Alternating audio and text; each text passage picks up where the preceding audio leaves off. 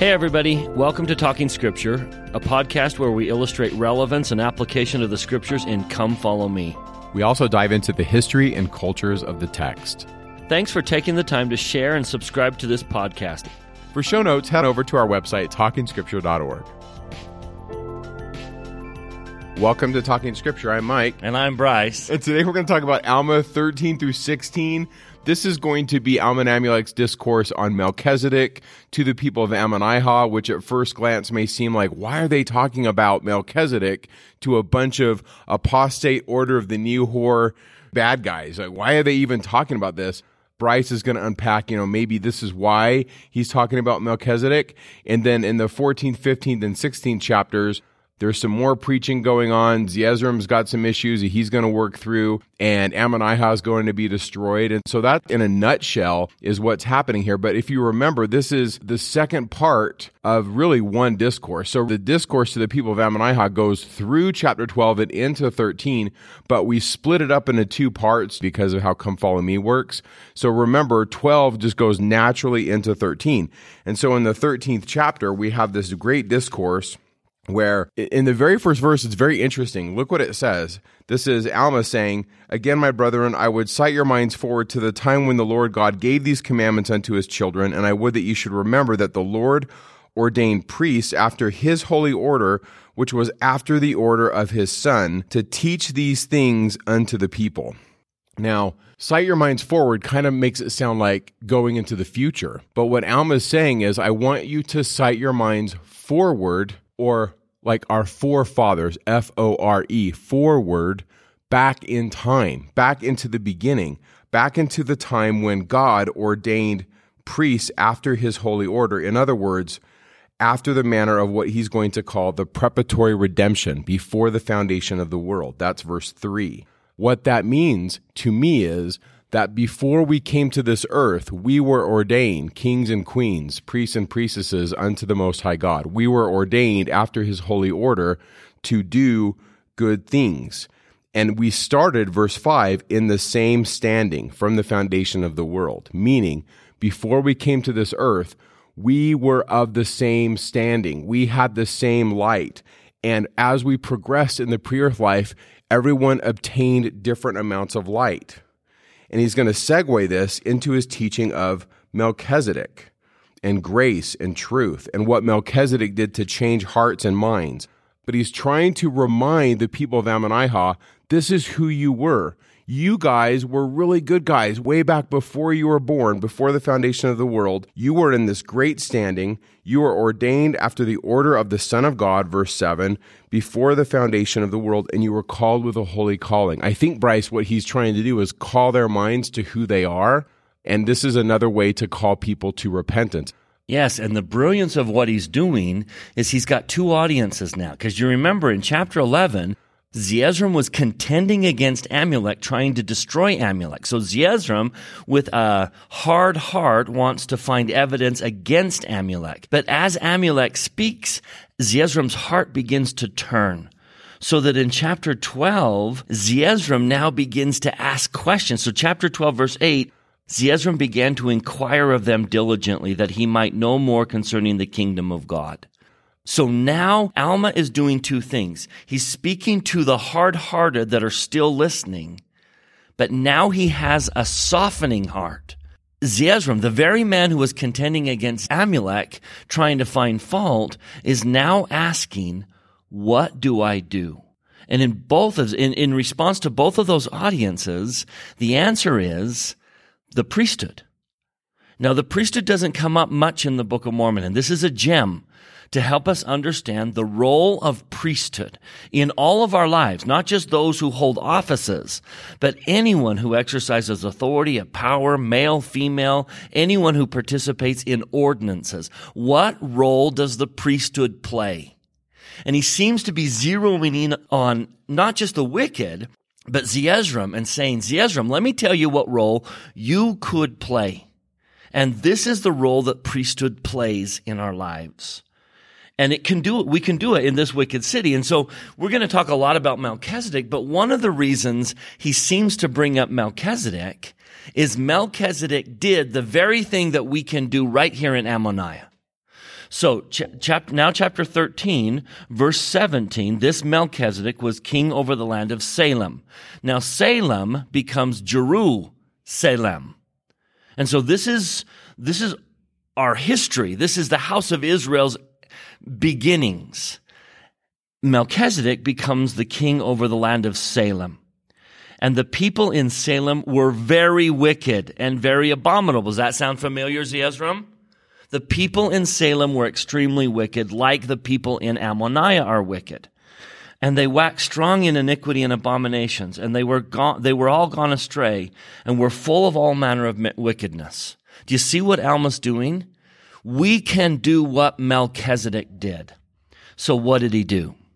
Verse 18, but Melchizedek, having exercised mighty faith and received the office of the high priesthood according to the holy order of God. Now this is what priesthood does. Now be careful not to limit it to those who hold offices in the priesthood. This is what the influence of priesthood power can do in our lives. Priesthood calls us to repentance. And they did repent. And Melchizedek did establish peace in the land of his days. Therefore he was called the Prince of Peace, for he was the king of Salem, and he did reign under his father. In other words, we can turn Ammoniah around. And one of the ways we do it, Zeezrom, is by yielding to priesthood power. Yielding to the ordinances and the authority and the offices of the priesthood. All of us. If we yield to priesthood, we can find peace. Now, in the Doctrine and Covenants, in the Old Testament, everywhere you talk really about priesthood, you use the word rest. Notice the word rest comes up frequently in this discussion. Back in verse 6, if ever there was a summary of what priesthood does, being called by this holy calling and ordained unto the high priesthood of the holy order of God. Now, this is what priesthood holders do. But this is also what priesthood ordinances do. This is why we go to sacrament. This is why we go to the temple. This is why we pursue priesthood ordinances, because priesthood teaches his commandments unto the children of men, that they may enter into his rest. So the purpose of priesthood is to understand what God wants me to do, and by yielding to that priesthood, by yielding to ordinances, by yielding to authority, by yielding to power, by yielding to priesthood, we learn what Heavenly Father wants us to do, and if we obey it, we enter into his rest. Now notice how often rest comes up. Verse 12, they entered into the rest of the Lord. Verse 13, that ye may also enter into that rest. End of verse 16, enter into the rest of the Lord.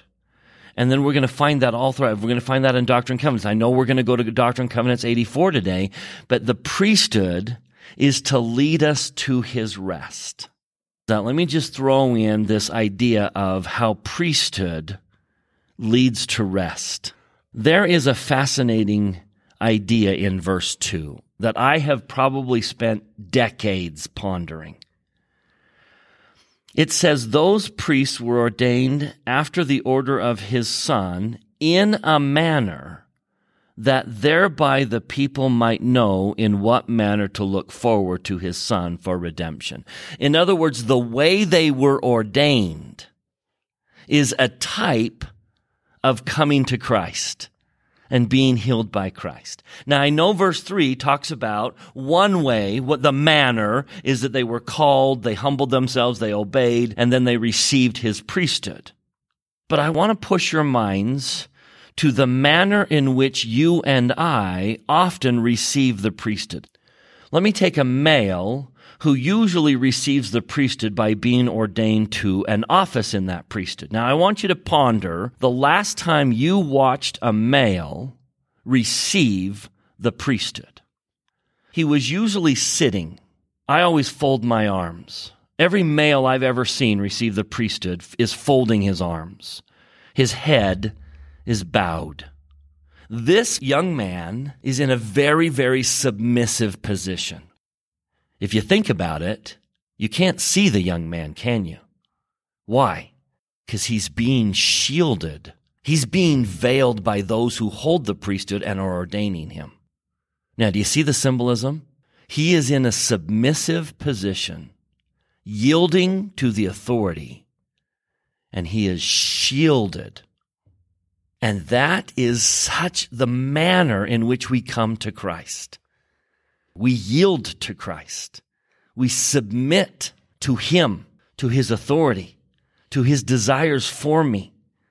We live the way he wants us to live. And if we do that, he will shield us and protect us and veil us. Now, if you think about a female, a veiled woman, now the symbolism here is a bride coming unto her husband. It's the church coming unto Christ. And she wears a veil, which is a very submissive act. It's the church submitting to our husband, which is Christ. And if we do that, that veil symbolizes his protection, that he covers us. Now, we learn from the temple that once you enter the veil, you're pulled through the veil into his presence. He is with you. If you are veiled, you're with him. Talk about entering into his rest. It is not only long-term, but short-term. We can enter into his rest every day of our life once we are pulled into that protective veil. We are with him. We are embracing him inside that protective veil. Now, the only way you do that is by submitting to him, yielding your heart to God. And I love that phrase. The manner in which they were ordained is the symbol of how we come to God for redemption. And I think this is beautiful setting because Alma is looking at Zeezrom, who's been a prideful, arrogant little monster. And he's saying, you need to yield your heart. You need to submit and yield your heart to God. And if you do that, you will enter into his rest and he will protect you. That shield will flow over you. And if everyone in this city does that, if we all repent, that protection will flow over this whole city. It will keep the Lamanites at bay. We will be protected. We will be with God. That's what Melchizedek did in Salem. Using priesthood ordinances and priesthood covenants and priesthood power, he helped his people yield their hearts to God. And when they did that, the protective power of the priesthood made Salem a peaceful, wonderful place. We could do the same thing in Ammoniah's Zeezrom, and Alma seems to be saying we could do the same thing today in the latter days. Every home, every ward, every church, every one of us that will yield our heart to God and is in a humble, submissive position and is covered. Now, if you know what the word atonement means, it means covered. That's how you qualify for the covering of the atonement, is you yield your heart. You submit to the requirements of God, the authority of God, and then that priesthood power protects you. If Melchizedek did it in Salem, we can do it in Ammoniah, and the Latter-day Saints can do it wherever they live today. You can make your home a place of peace, a sanctuary. You can make your heart a sanctuary where you dwell in the rest of God because the protective power of the priesthood is flowing over you. And I think that's why chapter 13 is here in Ammoniah, and it's a great symbol for all of us. But this Melchizedek, this man Melchizedek, is more significant than I think most Latter-day Saints realize. We have named the priesthood after him. Now notice how the Lord uses models. The Abrahamic covenant didn't start with Abraham, but Abraham is the model of the covenant.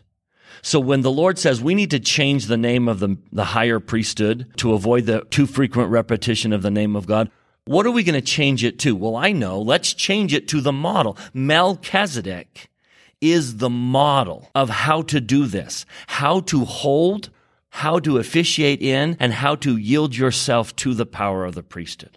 I just love to hear Mike talk about Melchizedek. Mike, tell us about this man Melchizedek that we all need to follow, male and female, all of us who yield ourselves to the priesthood. What do we need to know about Melchizedek? The Bible does not have very much about Melchizedek. There's so little. So go ahead and open up Genesis 14. I think that Genesis 14 is really laying out two orders. Genesis 14, to me, lays out Melchizedek's order, which the Book of Mormon really explains. But the other order in these beginning chapters of Genesis is the order of Sodom and Gomorrah. If you read the story of Sodom and Gomorrah, essentially their order is, I'm just going to take whatever I want. We're just going to go in and we're just going to take it, and there's no law and order, and nothing matters, and whatever I can take, might makes right. And I wonder if there's any application as we read some of the scriptures in our times today. The other order is the order of Melchizedek. Alma really breaks it down in the Book of Mormon, but the Bible gives us a little bit of a hint. So Abraham and his friends, they're in trouble. They've been captured, and there's this what's called the slaughter of the kings, or the battle of the kings. And essentially what Abraham does is he goes and he rescues his nephew Lot from these kings up in the north, and he comes back. And it says as he came back to home, back south, the king of Sodom went out to meet him. And there's this discussion where the king of Sodom says, Abraham, you can keep the stuff from war. The spoils of war pretty much went to the victors. And in the 23rd verse, Abraham says, I'm not even going to take a string or a shoe latchet, lest anyone says, you've made Abraham rich. It's like the author of Genesis is trying to throw you a hint that Abraham wants to keep himself away from the order of Sodom and Gomorrah. Or the world in general. I mean, this king represents the world that so many people worship. So either the house of Israel can worship Sodom, or they can worship the other king that comes up. This is beautiful symbolism. This contrast of two orders. I really see that. And I see so much parallel today in our world. And so, Melchizedek comes out, and it says in verse 18 that he brought bread and wine, for he was the priest of the Most High God. And he blessed him and said, Blessed be Abram of the Most High God, possessor of heaven and earth. And blessed be the Most High God, which has delivered thine enemy into thine hand, and he gave him tithes of all. He, meaning Abraham, pays Melchizedek tithes of all. And it says that Melchizedek is priest of the Most High God. And in the Hebrew text, that's El Elyon. That's not Yahweh. Now, as Latter-day Saints, I'm talking to Latter-day Saints in this podcast, so I'm just going to package it. There's so much I'm just going to package. So this is Mike Day packaging. I like to read El Elyon as Heavenly Father, Most High God, Yahweh as the Son of God, or Jehovah, as we typically call him in the Hebrew would be Yahweh. And so Melchizedek is this priest of the Most High God, and that's it. He just drops from the narrative, and I'm here to say there's so much more going on that the Bible doesn't have, and it's proof that the Bible is fragmentary. The next text that mentions Melchizedek in the Old Testament is the most quoted text of the Old Testament anywhere in the New. So I'm going to say that again. This verse I'm going to read is the most quoted verse in the entire New Testament. And so if you think about that, this must be a big deal. There must be something about this verse that the New Testament authors understood that maybe we've missed. And I'm stoked that Bryce mentioned the manner after which they were ordained, because I think, to me, I can't read this any other way than temple. The manner in which you receive keys is in the temple. This is all in the temple, and it's all about Jesus, but it's also about us. This is participatory. And so I'm going to read it. It's Psalm 110. By my count, it's got 3 direct quotations in the New Testament, 15 strong allusions where it's really strongly alluded, and about 10 what I call secondary allusions. So if you count all of these, we're talking close to 30 references in the New Testament. And I really do see this as, as a Latter-day Saint, and I've been to the temple. I read this and I'm like, wow, there's something here. So here it is. Psalm 110. It's a messianic psalm. It says, The Lord said to my Lord, Sit thou at my right hand until I make thine enemies thy footstool. The Lord shall send the rod of thy strength out of Zion. Rule thou in the midst of thine enemies. Thy people shall be willing in the day of thy power, in the beauty of holiness from the womb of the morning. Thou hast the dew of thy youth. And then verse 4, second part of the verse. Thou art a priest forever after the order of Melchizedek. Verse 4 and verse 1 are really important. Verse 3 is very difficult in the Hebrew. If you get into the Hebrew text, there are so many different ways to read verse 3, but just know that right now in verse 4, thou art a priest after the order of Melchizedek, so he's mentioned there. And then we have verse 1, which is so commonly quoted in the New Testament, sit thou at my right hand until I make thine enemies thy footstool. Okay, so first we're just going to hit the easy pitch. Verse 1's all about Jesus. Jesus is going to sit on the right hand of God until all the enemies are his footstool. Joseph Smith said the greatest enemy is death. Jesus conquered both of them, physical and spiritual. So verse 1 clearly is an allusion to Jesus. But verse 4 is talking about Jesus, in my opinion, being a priest after the order of Melchizedek, but it's also talking about you being a priest or a priestess after the order of Melchizedek. So Melchizedek established an order, like Bryce mentioned. He changed a city. He changed a people. Salem is probably Jerusalem. Psalm 76 verse 2 makes the identification that Salem is Jerusalem. Shalom is peace. It's the city of new peace. Jerusalem's had many different names. In Jewish tradition, it has like 70 or 72 different names, but one of them is this idea of new peace. And so Psalm 110 is about kingship, and it's about Jesus. Now I want to talk about another level to this psalm.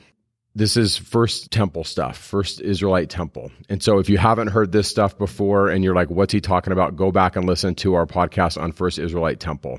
Before the destruction of the temple, before the temple was destroyed in 586, there was this religion where we have this whole order of priests known as Melchizedek priests. After the temple is destroyed, some of the Bible is rewritten, and the Levitical priesthood is put on the top shelf. The Levitical priesthood was given through descendancy. And so if I was of the tribe of Levi, I would receive the Levitical priesthood. And so the idea swirling around in Jesus' day was that the Levites were kind of in control. And it's complicated because you have the Maccabean revolt. But just know that the Levitical priesthood kind of takes a top shelf, and the Melchizedek priesthood is lost. We don't have any reference to this outside of these references. And I'm packaging this. I think what's happening is the king and queen are enthroned, and they are told, Lord, verse 1, sit thou at my right hand until I make thine enemies thy footstool. In other words, the king and queen are symbolically or ritually sitting at the right hand of God because they are the king and the queen. Sitting at the right hand of God means being in their favor. From a temple context, when we receive our ordinances of the temple, the Lord is saying the same thing to you. You are clothed, washed, anointed. That's what they do to kings. You are covered. You've covered. got that flow of protection covering you. And you sit on the right hand of God. And so you become, verse 4, a priest after the order of Melchizedek. Melech, Zedek. Melech is king, Zedek is righteousness. So we become kings and queens after the order of righteousness, after the order of his son. Now, we talked about this in the Hebrews podcast, so I'm going to be brief, but you can go back and listen to it. In Hebrews 7, this is an important argument that Paul is making about Jesus. One of the arguments that was going around in the day of Paul, or whoever wrote Hebrews, was that Jesus was not a Levite. So how could he have any authority? Because he clearly did not have Levitical lineage or descent. And so Paul unpacks his argument, and he uses Melchizedek to teach a great truth. So notice what it says. So go to Hebrews 7. So he talks about Melchizedek in verse 1 and 2. He was a king of peace, and he was a priest continually. But then skip down to verse 5. The author of Hebrews says, verily they that are of the sons of Levi who receive the office of the priesthood have a commandment to take tithes of the people according to the law. So the Levites were the collectors of the temple tax, or the tithe. That is, of their brethren, though they come out of the loins of Abraham. Verse 9, and as I may so say, Levi also, who receives tithes, paid tithes in Abraham. That's a very difficult verse for modern readers. Verse 10, for he was yet in the loins of his father when Melchizedek met him. So let me just unpack verse 9 and 10 so we can see the argument of the author of Hebrews. The argument of verse 9 and 10 is this, that Levi was inside of Abraham. If you remember, Abraham was the father of Isaac, who was the father of Jacob. Jacob has 12 sons. One of them is Levi. From Levi comes the Levitical priesthood. So Abraham predates Levi by a long time. But the author of Hebrews 7 says in verse 9 that Levi was in Abraham. In other words, his argument is because the seeds of Levi were in Abraham, Levi was subservient to Melchizedek because Abraham paid tithes to Melchizedek, hence, therefore, Levi was subservient to Melchizedek. Therefore, the Melchizedek authority trumps Levitical authority. That's what his argument is. And in the rest of Hebrews 7, what the author of Hebrews is saying is that Jesus is after this order. Look what it says in verse 17. For he testifieth, thou art a priest forever after the order of Melchizedek. So that's his argument. His argument is Jesus doesn't need to have Levitical authority. He doesn't need to be a Levite because he is after the order of Melchizedek. And that's it. The Bible does not give us very much information about the Melchizedek priesthood. But what is interesting to me is there's so much tradition swirling outside of the Bible about who Melchizedek was. And I'm going to take just a minute to reference some of this so we can kind of see it and kind of understand it. Because in Hebrews 7, it makes this interesting distinction. And that I think Joseph Smith unpacks this. In Hebrews 7, verse 3, it says that this guy Melchizedek was without father, without mother, without descent, having neither beginning of days nor end of life, but made like unto the Son of God, abideth a priest continually. And Joseph Smith, in the Joseph Smith translation, he changes this. And what does he change it to? That the priesthood is without beginning or end. Not Melchizedek. The priesthood doesn't have father or mother. Not Melchizedek. Yeah. Joseph Smith changes, for this Melchizedek was ordained a priest after the order of the Son of God, which order was without father, without mother, without descendant. So he's pointing to the authority of the priesthood, not necessarily the individual holder, Melchizedek. Now, that's an important thing, but know that the author of Hebrews is aware of tradition. And so here's kind of the tradition of what's swirling around during the time when this was written. And this is, like I said, you don't have to believe this, but it's good to know that outside of the Bible, there were all these traditions. And so this is coming from a text called Second Enoch. And in this text, it's Second Temple literature, there's this notion that the brother of Noah is married to this lady, and she becomes pregnant miraculously. And she dies at the point of giving birth because she's shocked that how can I possibly be pregnant? And out of the womb comes this fully developed individual, and this individual is Melchizedek. And Gabriel takes him by the hand, and he takes him up to the heavens to return to earth after the flood to reestablish a holy order. Now, a lot of this stuff is very supernatural, but know that in this tradition in Second Enoch, Melchizedek is without father and mother, without descent. He's like this miracle person. Now, as a Latter-day Saint reader of this, I read this and say, wow, there's a little bit in here like pointing to Jesus, right? Jesus is born of this miraculous way. He's associated with angels. He's establishing an order. So I see this as a type. I don't take this literally, but the author of Hebrews is citing these traditions, and I don't even know if he's necessarily saying that he believes them, but he's talking to an audience that understands these traditions. And so he's speaking their language. And I think that's important to know that that's what's going on. Another interesting thing, this was discovered in 1965, and it's called 11Q13. And what that just means is it's a document found in Cave 11 at Qumran, and it's not the entire thing. It's a fragment, and it's all about Melchizedek. And I'm going to post this in the show notes. It probably, Bryce, would make for a really boring podcast if I just sat here and read it. And so what I'm going to do is I'm going to give it a Mike Day packaging of what the Melchizedek fragment is saying. It's talking about a guy named Melchizedek that's going to come, and he's going to release man from their sins. And he's like this divine being. The text is going to call him one of the Elohim, one of the divine beings that stood in the council of the gods, and that he holds judgment. And through his authority, he's going to release the prisoners from bondage. And he's going to bring good news and announce salvation and comfort his people. Everything I just said to you is a Benedized message. Everything I just said to you is the Book of Mormon. Now, granted, it's written in Hebrew and it's packaged in first century, Second Temple literature. But as a reader of the Book of Mormon, if you read the Melchizedek fragment, you're like, oh my gosh, does this sound familiar? If you've been to the temple, ask yourself, do they talk about speaking comfort, proclaiming liberty to the captives? Do they talk about divine beings in the council before we were born that come to earth to proclaim salvation, to free people from sin? You guys, I read this and I just say, there's some really cool stuff in here about Melchizedek. And so, Bryce, when you read Alma 13 and you read about what Alma says about him, how would you say to somebody that Melchizedek is a type of Jesus? Well, I think what's beautiful about this is the fact that the Lord renames the priesthood and names it Melchizedek impels us to understand the whole Melchizedek priesthood and Melchizedek as a type of Christ. Because if I want to be a holder of the priesthood, or for anyone, a member of the church, if I want to receive the blessings of the Melchizedek priesthood, I need to understand Melchizedek. And you can't understand Melchizedek without tying him to the Savior.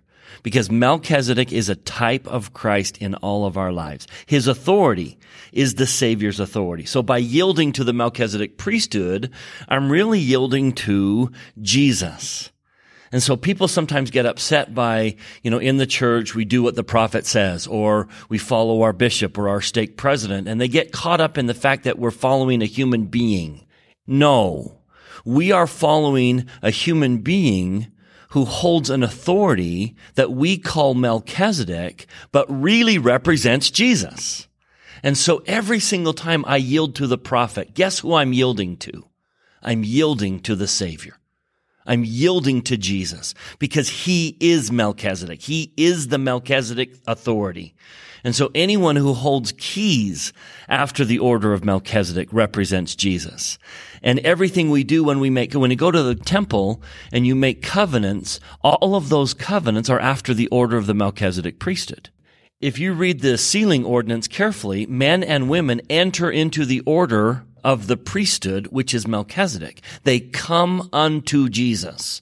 And so I think all of this is important because by naming the priesthood Melchizedek, Jesus is impelling the Latter-day Saints to come to understand who Melchizedek is and who he represents. And simply put, when you yield yourself to Christ and obey his commandments, he covers you. He shields you and covers you. And that's what the atonement means, is to cover. And so this is a beautiful chapter saying to Zeezrom in the middle of a wicked city, and also saying to the Latter-day Saints in the middle of whatever cities they live in, if you want the protective power that God is offering, you need to yield and come to Jesus, just like Melchizedek did, just like everyone who holds Melchizedek authority or participates in Melchizedek ordinances is doing symbolically. We are coming to Christ. I find it interesting in Alma 13, Bryce, where it says he was a prince of peace. Bells go off, right? Jesus. He reigned under his father. There's more bells. That's Jesus. He changed the city. I like how you packaged it, Bryce, and you said, this is one guy changed a city. Abraham was one guy that rescued Lot from these kings that took him over. Abraham and Melchizedek were just one person, but they stood in the midst of this Sodom and Gomorrah culture, and they said, I'm not going to play by their rules. I'm not going to do it. And Alma and Amulek are in Ammonihah, and these guys are all like the order of the Nehors. They're just like so full of rage, and they're not humble, and then they throw them in prison, and Alma and Amulek are like, we're not going to play by your rules. And so I really do like all the traditions. What I find fascinating is so much of this is right here in the Book of Mormon, and there's even more. But notice what Alma says. He says, there were many before Melchizedek, and there were many after, but none were greater. So he's like a big deal. And then he says, now I need not rehearse the matter. What I have said may suffice. Behold, the scriptures are before you, and if you will rest them, it shall be to your own destruction. This leads into Alma's argument. So Paul's argument is Jesus is awesome and he has authority from Melchizedek. Alma uses the Melchizedek argument differently, and his argument is this. Melchizedek worshiped the Son of God. He was a priest after the order of the Son of God. The Nehorites, the people of Ammonihah, don't believe God had a son. They're monotheists, there's only God. And Alma is using their own scriptures to say, Melchizedek is my authority. See, Alma could have cited, hey, I was the chief high priest. They don't recognize that authority. but they both have the text of the scriptures. And so Alma takes them to the scriptures and goes way back in time and says, as Melchizedek got his authority from the Son of God, so do I. My authority trumps your authority. So both Alma and Paul are using Melchizedek to make arguments, but they're radically different. And the reason why I want to say this is because critics of the Book of Mormon bash Joseph Smith and say all Joseph Smith did with Alma is he's just cribbing Paul. He's just taking Hebrews and he's repackaging it and he's putting in the Book of Mormon. And my answer to the critics is if you read the text critically and you read the arguments that both Alma and Paul are making, they're not even making anywhere near the same argument, but they're both using Melchizedek to make their point. And so, wow, if Joseph Smith is just pulling this out of his hat, wow, he's a pretty amazing author, isn't he? Yep.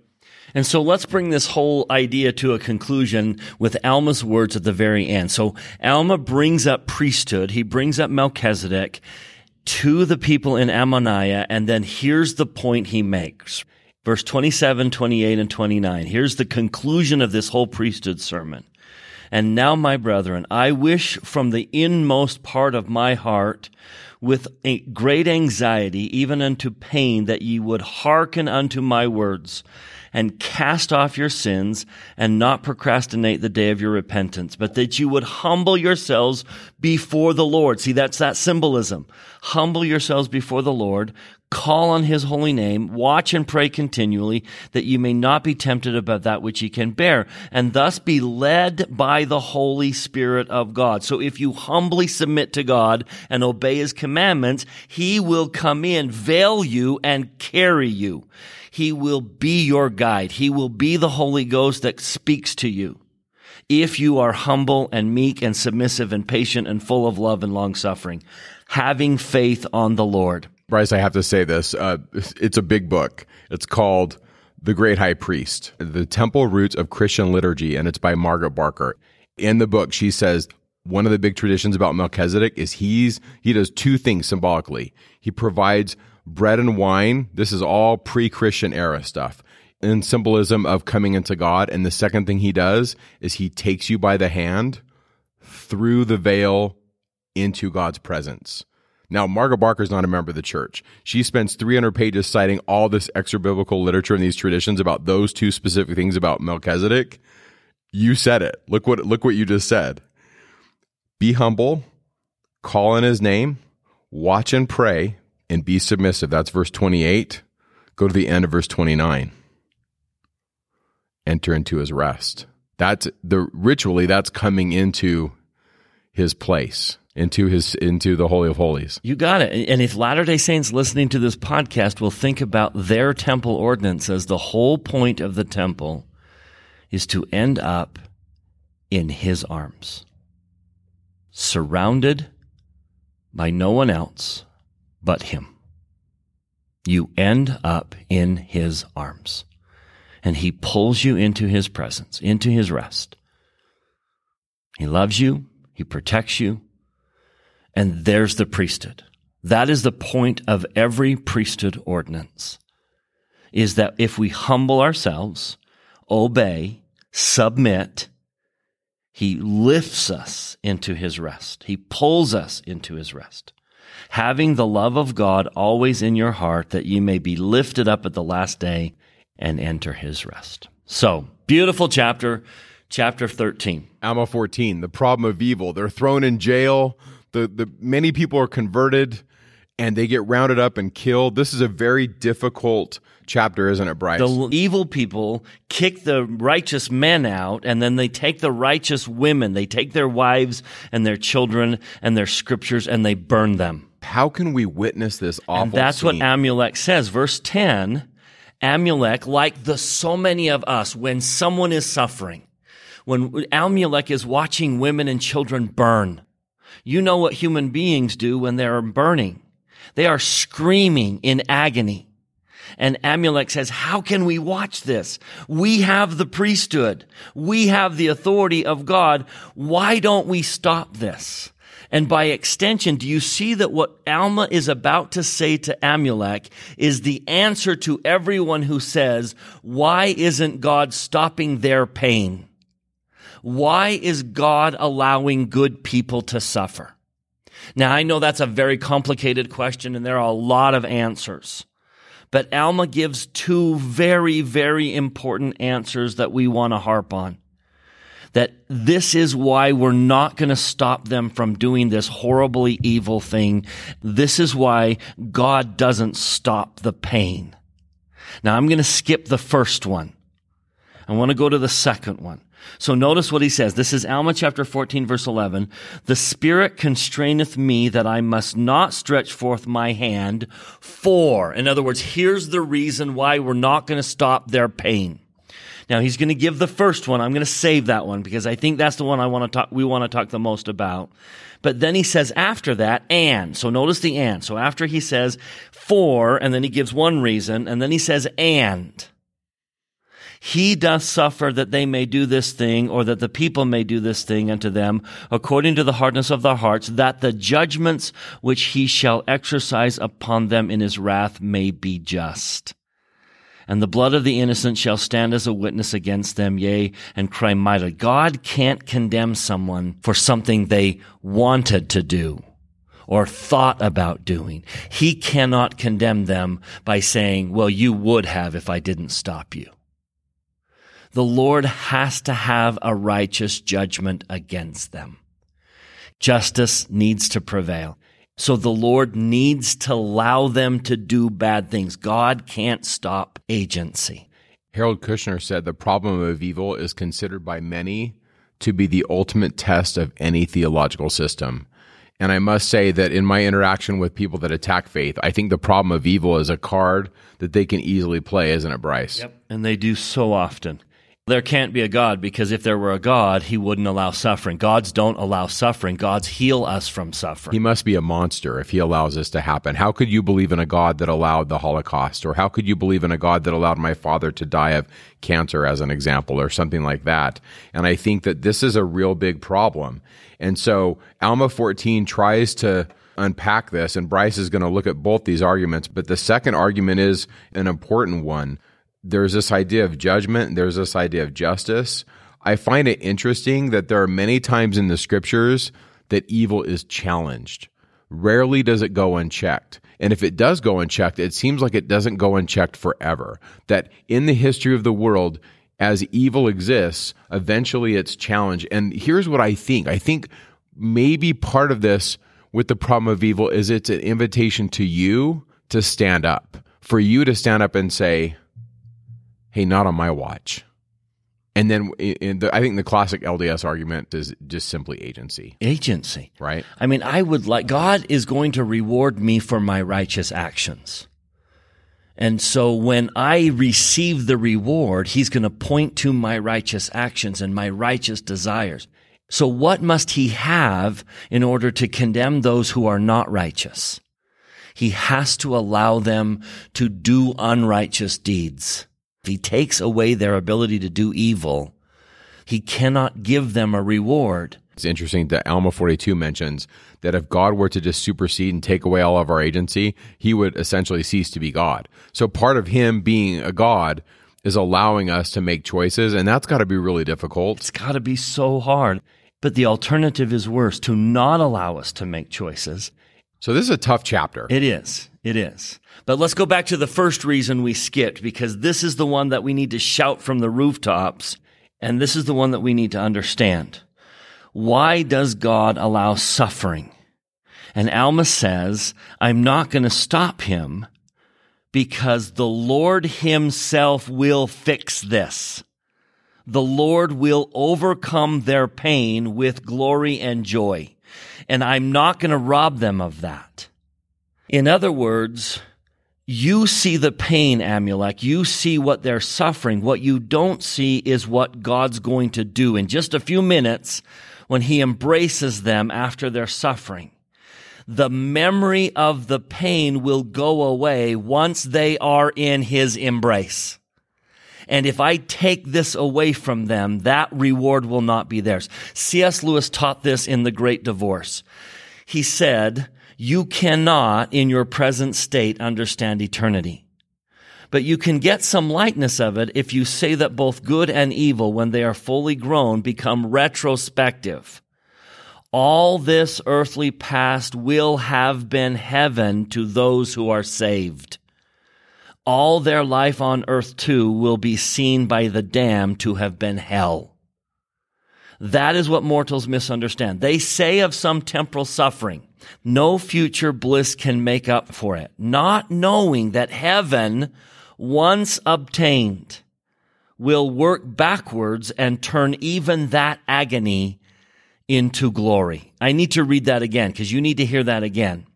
Sometimes we say in a painful moment, no future bliss can make up for this, not knowing that heaven, once attained, will work backwards and turn even that agony into a glory. Now, the wicked do the same thing. Sometimes the sinful say, and of some sinful pleasure they say, quote, I'm still quoting C.S. Lewis, let me but have this and I'll take the consequences. In other words, let me have this pleasure and I'll deal with the consequences.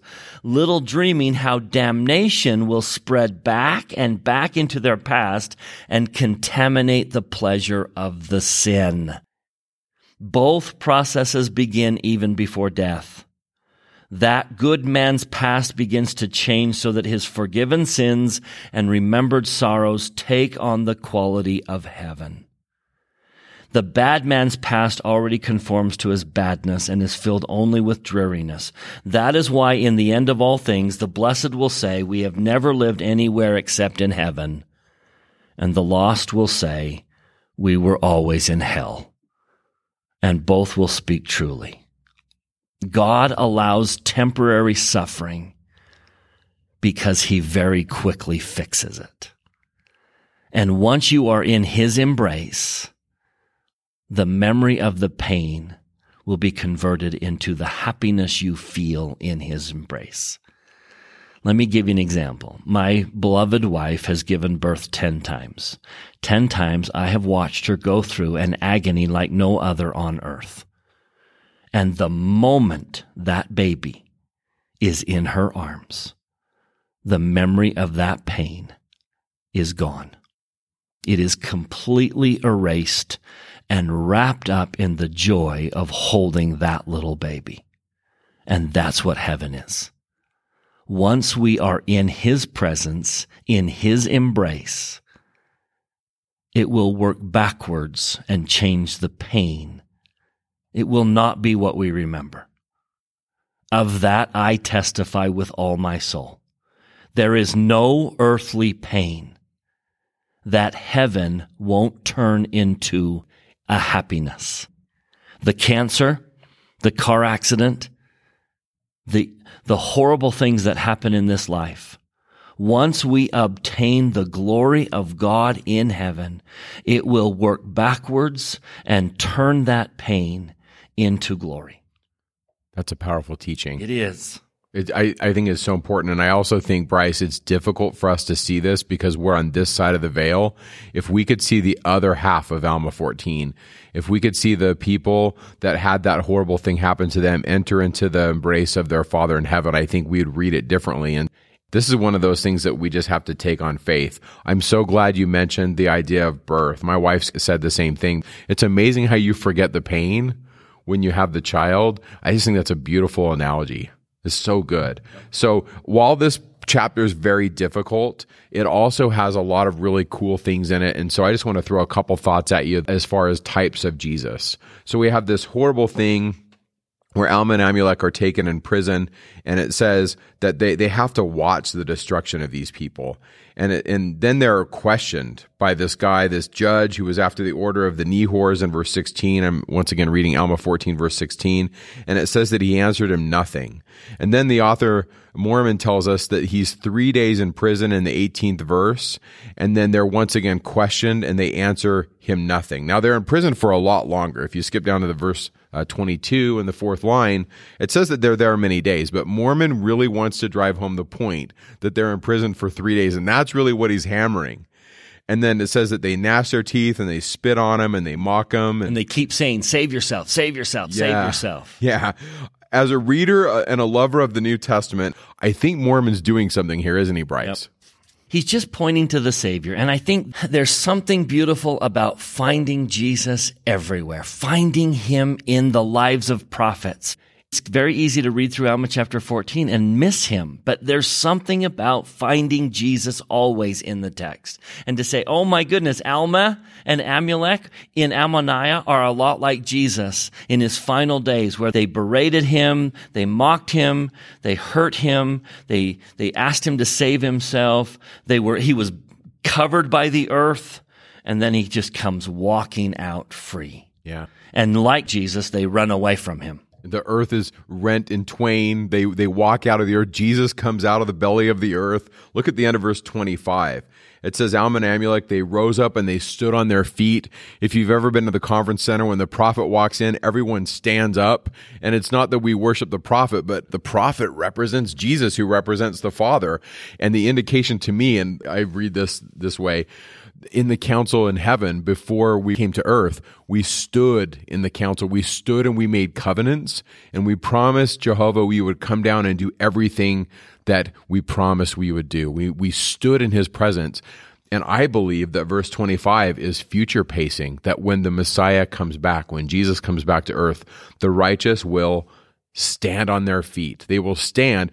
And that's even the root of the Greek word for resurrection. The word for resurrection, it literally is to stand up.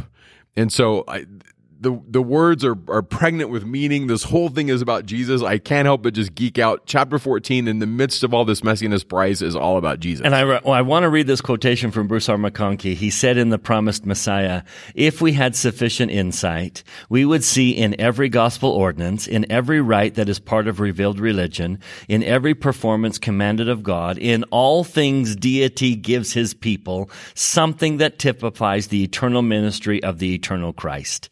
It is wholesome and proper to look for similitudes of Christ everywhere and to use them repeatedly in keeping him and his laws uppermost in our minds. Excellent. Okay, so the 15th chapter, Zeezrom this is my take, Bryce. I think he's sick with fever because he sees the people that have captured Alma and Amulek using his arguments. The arguments that Zeezrom used to attack, now that Zeezrom has been converted and he understands who Jesus is, it says in verse 3 of chapter 15, he lays sick with fever. And notice the arguments that they use. 14:6.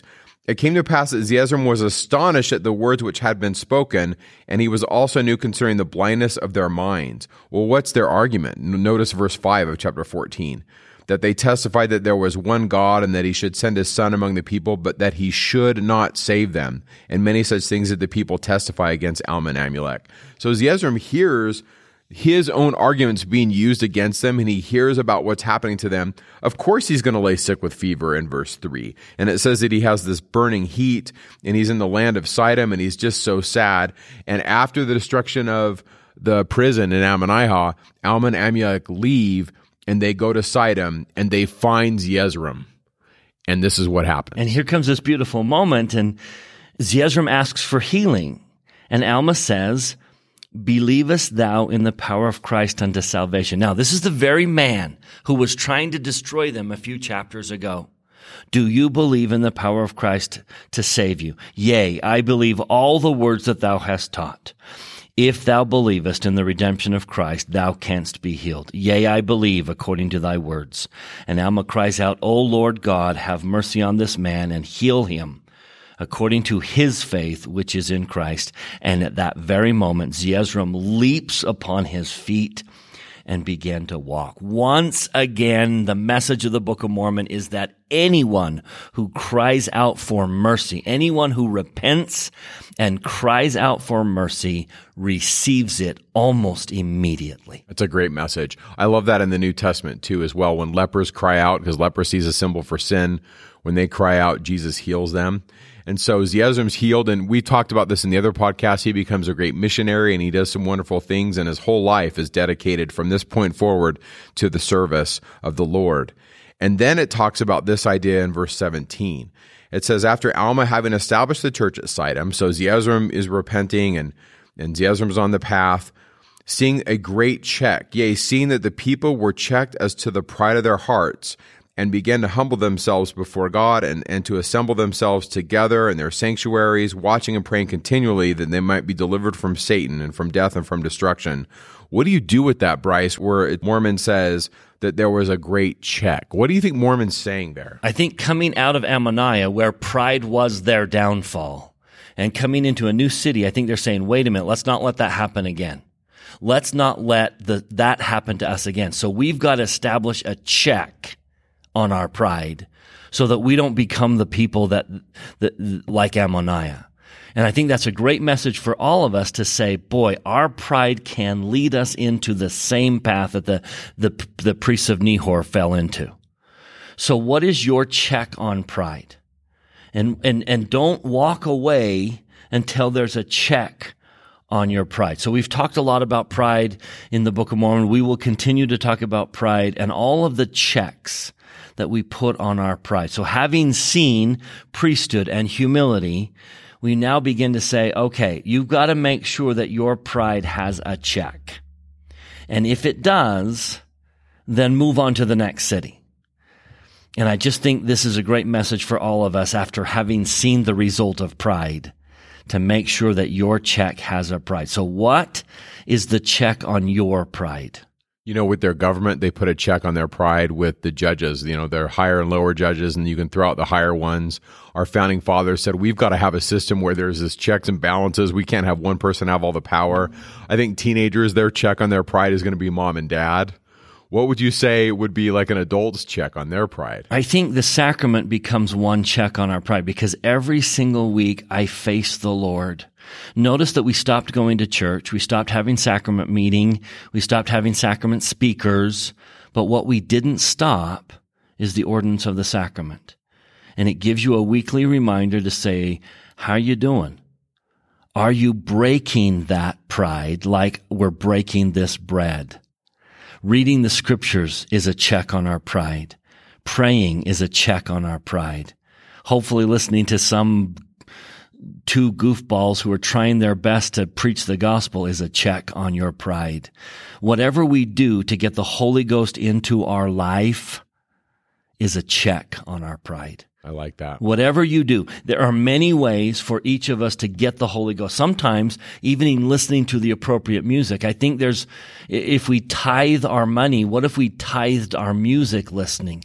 What if every teenager who has a whole playlist full of the world's music gave 10% of their music listening to inspirational music that invite the Spirit into their life?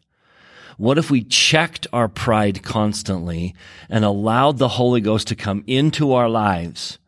However you do that, we hope that this podcast is one of the ways you do that. But reading your scriptures and prayer and music and thoughts and going to the temple when we can. And if we can't, how about we go to the temple grounds and we walk around and we seek the Spirit that the temple brings. Check your pride. That's good. I think with closing, we're going to just talk about the destruction. And we talked about it before, but in this chapter, it just says that the people were destroyed. Now, if you remember from our last podcast, when Alma and Amulek preached, they said, you know, this great city can't be destroyed. It just isn't going to happen. And then notice what in a day. Notice they pointed that out. Yeah, can't happen. Verse 9 of chapter 16 says, thus ended the 11th year of the reign of the judges, the Lamanites having been driven out of the land, and the people of Ammonihah were destroyed, yea, every living soul was destroyed, and also their great city, which they said God could not destroy because of its greatness. But behold, in one day it was left desolate, and the carcasses were mangled by dogs and by wild beasts of the wilderness. And then it talks about the scent was so bad in verse 11 that they called it the desolation of the Nehors. Now, I think there's a pun here. If Nehor means what I think it means, which is to snort, well, if it stinks, there it is. There's a desolation of the Nehors. You breathe it and you're like, oh, that's disgusting. So I think there's a pun happening here. But in all seriousness, this idea of carcasses and mangled by dogs and wild beasts of the wilderness is a very ancient Near Eastern motif for chaos, for the beasts of the wilderness or the chaos dragon or the dogs of the wilderness mangling a city or making, Isaiah talks about that Babylon will one day never be inhabited. It will be a place for dragons and owls and doleful creatures. And it's this idea of the lack of order. The order of the Nehors is like the order of the Sodom and Gomorrahites. It's everybody out for themselves, and the only fruit that brings is bitterness and chaos. Carcasses mangled by the dogs and the wild beasts of the wilderness. There is no order there. And there really are only two paths. There's the order of Melchizedek, which is order and truth and light in Christ, and there is the order of the Nehors and the order of Sodom and Gomorrah. And there really isn't a middle ground. You have to pick. Eventually you have to pick a side, don't you? And going back to our message on the law of increasing witnesses, the Lord does not want that end for you. He does not want that to be your fate, and so he sends witnesses. If you reject one, he'll send another, a greater witness. He sent Amulek. And if you reject that one, he'll send another. He sent Zeezrom. And if you reject that one, he will speak to you from the very earth itself. He will shake the earth before you. As one last final message, this people have been warned again and again and again, and they absolutely refuse to hear the warning voice. And so let the world know that our witnesses are coming. We are testifying of Jesus, and more greater witnesses are coming. But if the world does not listen to the witnesses that come, their fate will be the same as Ammoniah's. Please, let's help the world avoid that fate and testify of Christ and do what Melchizedek did in Salem and save them from this end. Excellent. We thank you for listening. We thank you for your time. Next time we will talk about Alma 17 through 22.